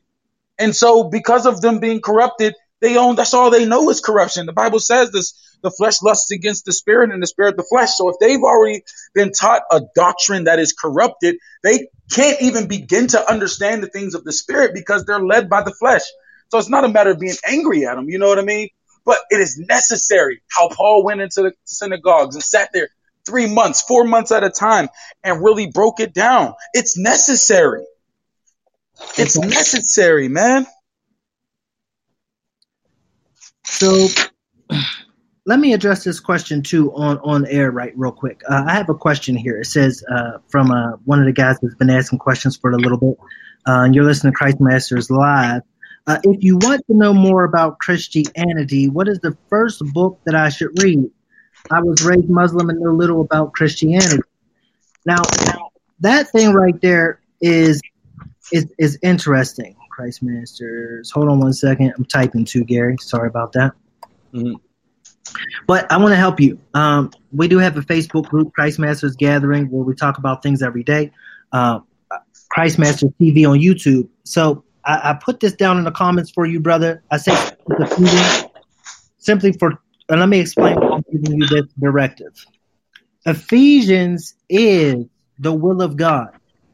If you were raised Muslim but you know little about Christianity and you want to understand Jesus, whether you're choosing to believe him or not, I mean, I would hope that you're choosing to believe him. He's the only way to the Father. But if you're choosing to just educate yourself, start with Ephesians because that's what God is trying to do ultimately. Can I say something interesting? Hold on. As a Muslim reading the Quran actually calls Jesus the Injil or the breath of God. And the Quran actually also says that you can't argue with the words of the Injil. So in the Muslim faith, they actually believe that Matthew, Mark, Luke, and John, which we refer to as the gospel message, the gospels actually are the letters written in red. Pretty much the words of the Injil cannot be disputed. So he's saying Ephesians breaks it down as a whole. But if you've learned that the words of the Injil can't be disputed, who is Jesus, the breath of God, then if you go and you read Matthew, Mark, Luke, and John, the Gospels, and read what he says, you will actually see that he calls himself the Son of God. He calls himself God in the flesh. He says the only way to the Father is through him. Yeah. And then you just throw Ephesians in and you'll understand what Christianity is supposed to be about, what God the Father is trying to work out. And obviously, the Muslim Christian background. Let's talk about it. It's apologetics. Let's talk about it. Father Abraham, right? And then you got, Judaism, Islam, you got Ishmael, you got Isaac. You have those roots, and those have been historically argued over and over and over again. And essentially, the Quran, the Torah, and the Old Testament or the Bible are essentially the same writings. Essentially, there are some differences in the translations, but essentially it's the same foundation. It's just when we get into the New Testament of Christianity is where we really get into the differences. Because if there's no New Testament, then, Jews and Muslims, they don't really disagree fundamentally on what's written. The New Testament is what causes the whole argument to happen, right? It causes the difference because now you have the Christians coming along saying, here's this New Testament. The Jews don't believe in the New Testament, and you have the Muslims that don't really subscribe to the New Testament at all. But Muslims will recognize the New Testament as, I guess, philosophical writings, a place where you can find wisdom and learning. The Jews won't recognize it at all. So you can clearly see that the direct writings that have to do directly with Jesus Christ are the ones that are really up for debate. So, to your point, Gary, what you just said, that's exactly right. The Gospels are highly recognized by the Muslim community and the Muslim faith. And so I would definitely start there, try to understand it. But here's the issue. To understand Christianity, to understand Jesus Christ, to understand the heart of God, the scriptures say you have to have the Holy Spirit to understand him. You have to have the Holy Spirit in you. And the only way to get the Holy Spirit in you is to believe in Jesus Christ to save you from your sins, cleanse your mind, your heart and mind from corruption, and to bring you into the kingdom of God, and to then to place his Spirit in you. And when you do that, then you have the spirit of revelation. That's why I said Ephesians is important, because Ephesians chapter 1 says the Holy Spirit is a spirit of wisdom and knowledge in Jesus Christ that gives you the knowledge of Jesus Christ. So you have to have the Holy Spirit, who is the teacher, and so on and so forth. You have to have the Holy Spirit, but the way you get that is coming through the redemption of Jesus Christ. You have to let him buy you back, which is save you from the wrath of God, hell, clean you from sin, restore you back to holiness and righteousness with him. Like Ephesians 1 says, back into his acceptance, which never changed. We just have to be cleansed to be restored back to that holiness. So, brother who asked a question, let me know if you're following that. Let me know if we're answering your question. Let me know in the comments there if you are understanding that, if this helps you. Hopefully you'll hang out with me on the Christ Masters outlets where we can work together to help you understand, because that's really what I have going on online. That's why I'm doing what I'm doing. Help people like you understand the gospel. Man, that's a really good question. That's just really good. That's really good. But that's the facts. Those are the facts. You have to have the Holy Spirit first. So here's my question. If I can shoot a question back to you, brother Sharush. Are you you're welcome. Are you still Muslim, or are you Christian, or are you just kind of in between? Like, where are you at on the spectrum? Or are you just trying to learn, or are you really thinking about changing faiths? So let me know in the comments, and then we'll continue talking. We've been on Christ Masters Live right now for about an hour. Gary, I don't know how much time you got left, man, but we're going on 2 hours on the broadcast today.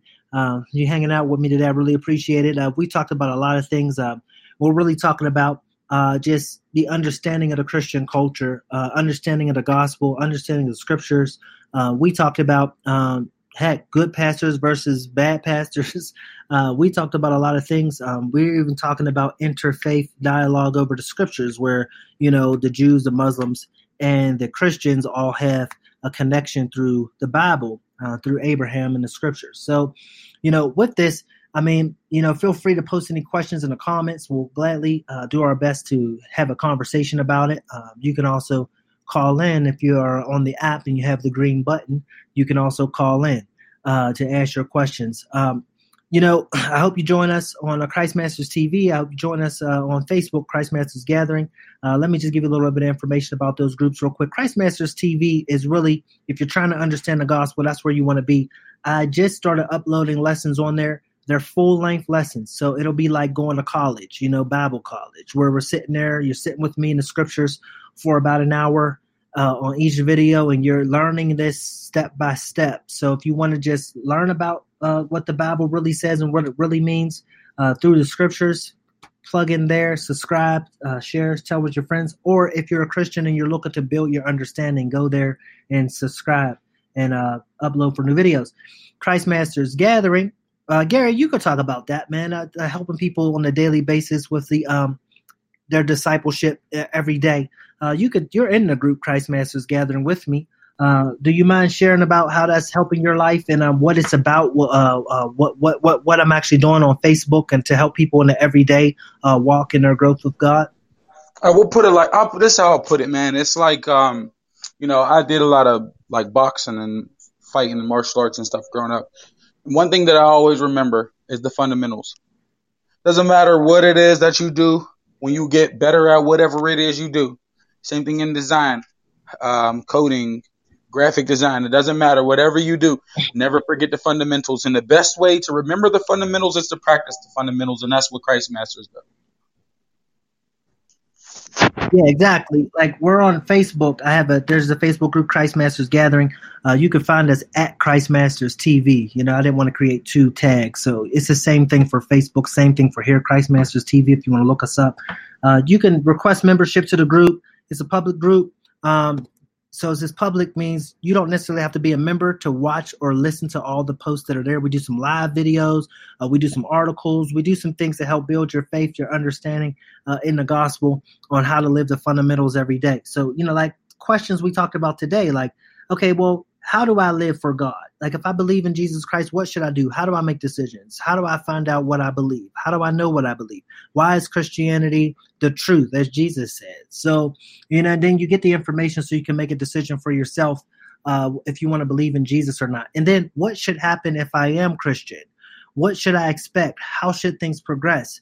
How do I get to know God better? How do I do things for God better? Who am I to be used in this world for God, and what can I do to grow as a person of purpose and a person to do the will of God and participate in God's kingdom? So there's a lot of things there. There's a lot of things there. Oh, yeah. So, okay, I got a response from Sharus. He says, I've been praying 5 times a day for 8 years, so I think I'm considered a Muslim. I didn't mean to offend you, brother. I'm not, I see your explanation point. I'm here to have the conversation, but I wanted to know more about different religions. People of different religions don't have the opportunity to talk about their faith in Iran.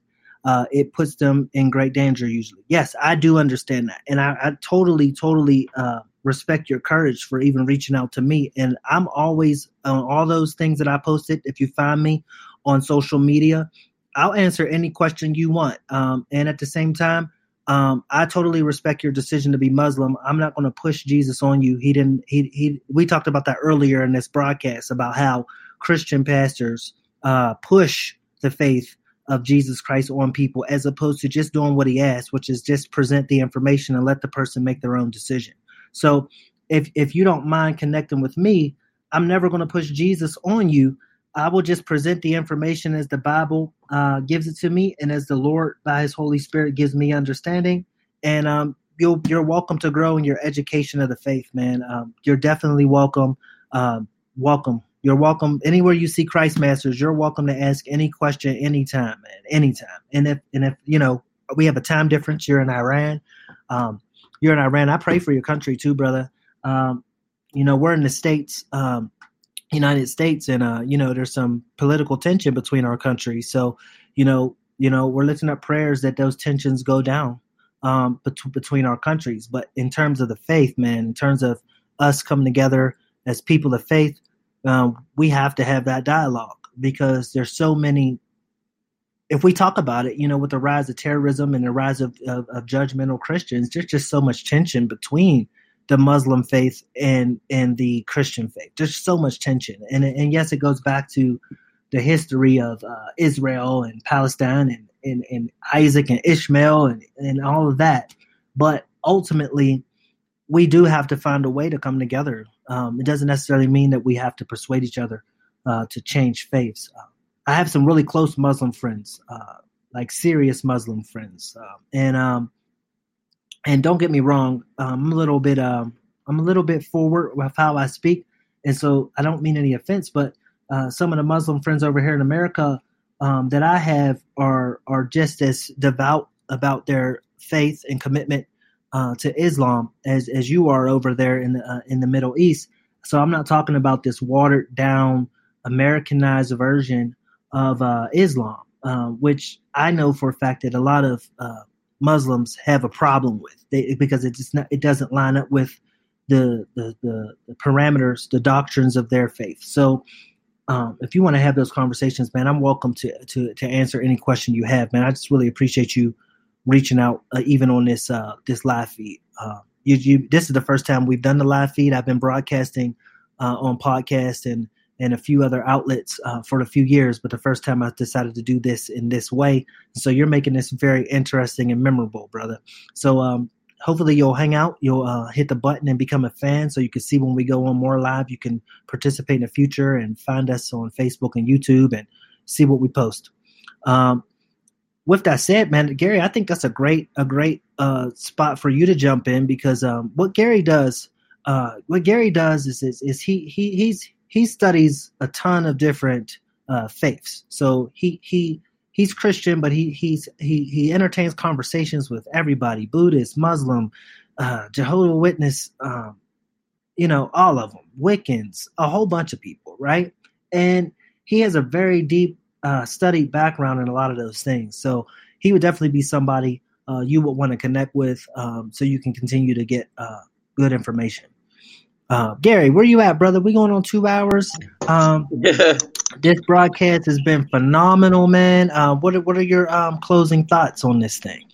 Hey, man, my prayer is that everyone who's listening in grows from it. I pray the Holy Spirit pricks hearts of people who contest. Obviously, it's the Holy Spirit who brings the understanding, and that's my prayer, man. I pray that people were blessed from joining in the conversation, asking questions. I mean, I was always taught the only bad question is a question not asked.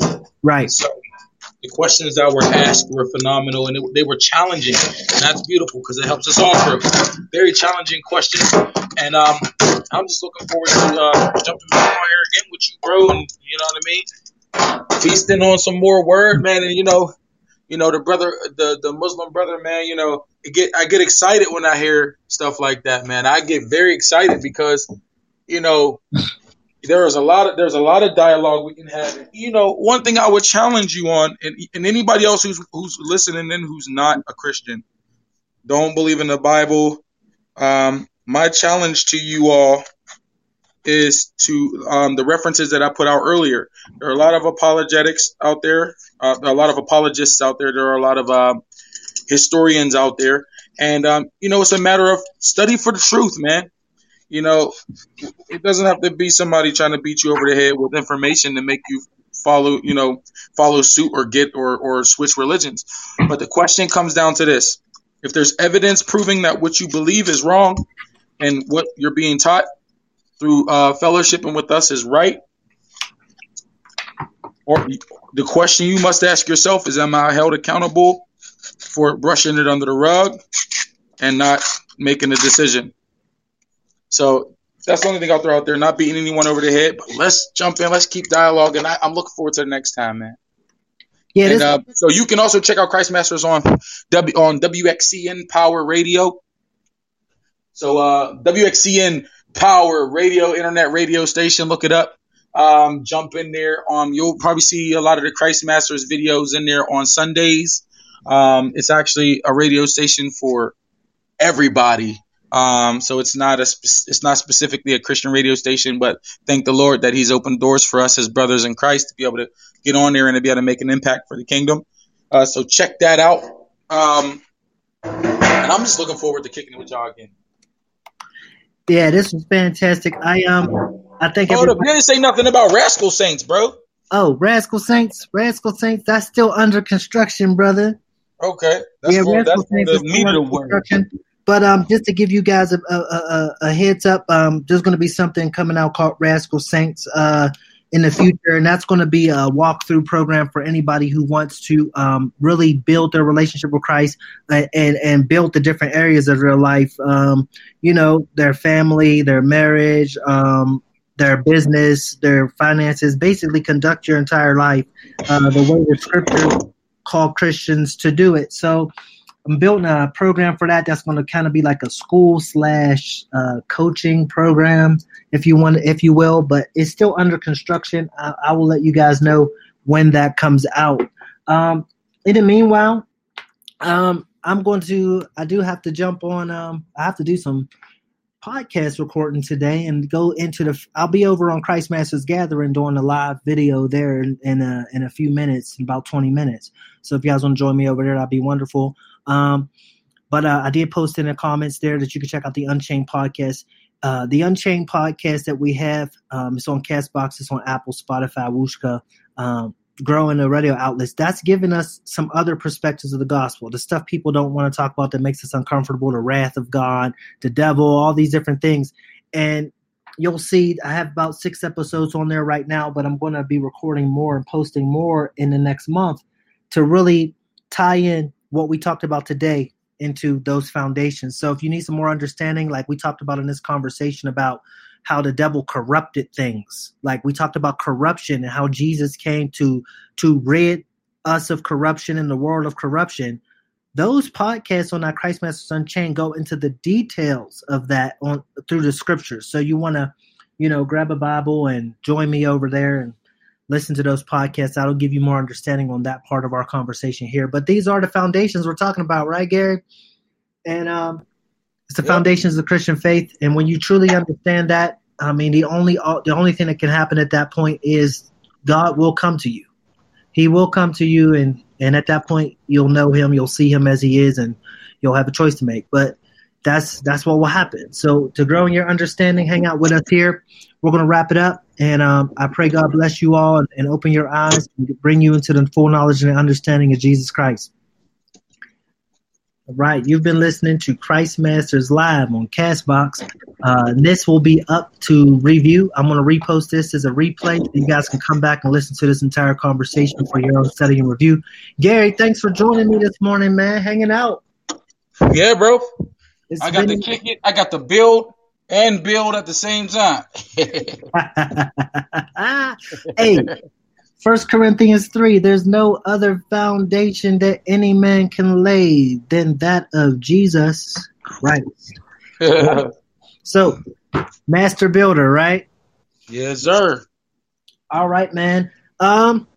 Yeah, we'll coordinate. We'll put an announcement out of when we're going to be back on here. And sometimes I'll have a guest like I have today. Gary, thanks for joining me for episode number 1, man. That made it real special. We've been talking about this for a long time, and you'll probably hear me on here too. Taking questions and answers and teaching the scriptures here live right here on Castbox for you guys. And so we'll be back. Stay tuned.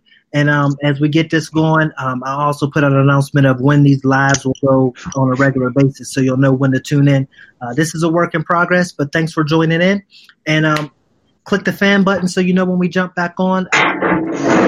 Ironed out the next time we jump on. You guys be blessed today. Have a great day wherever you are in the world. And keep your hearts open. We'll talk to you soon. All right, bro.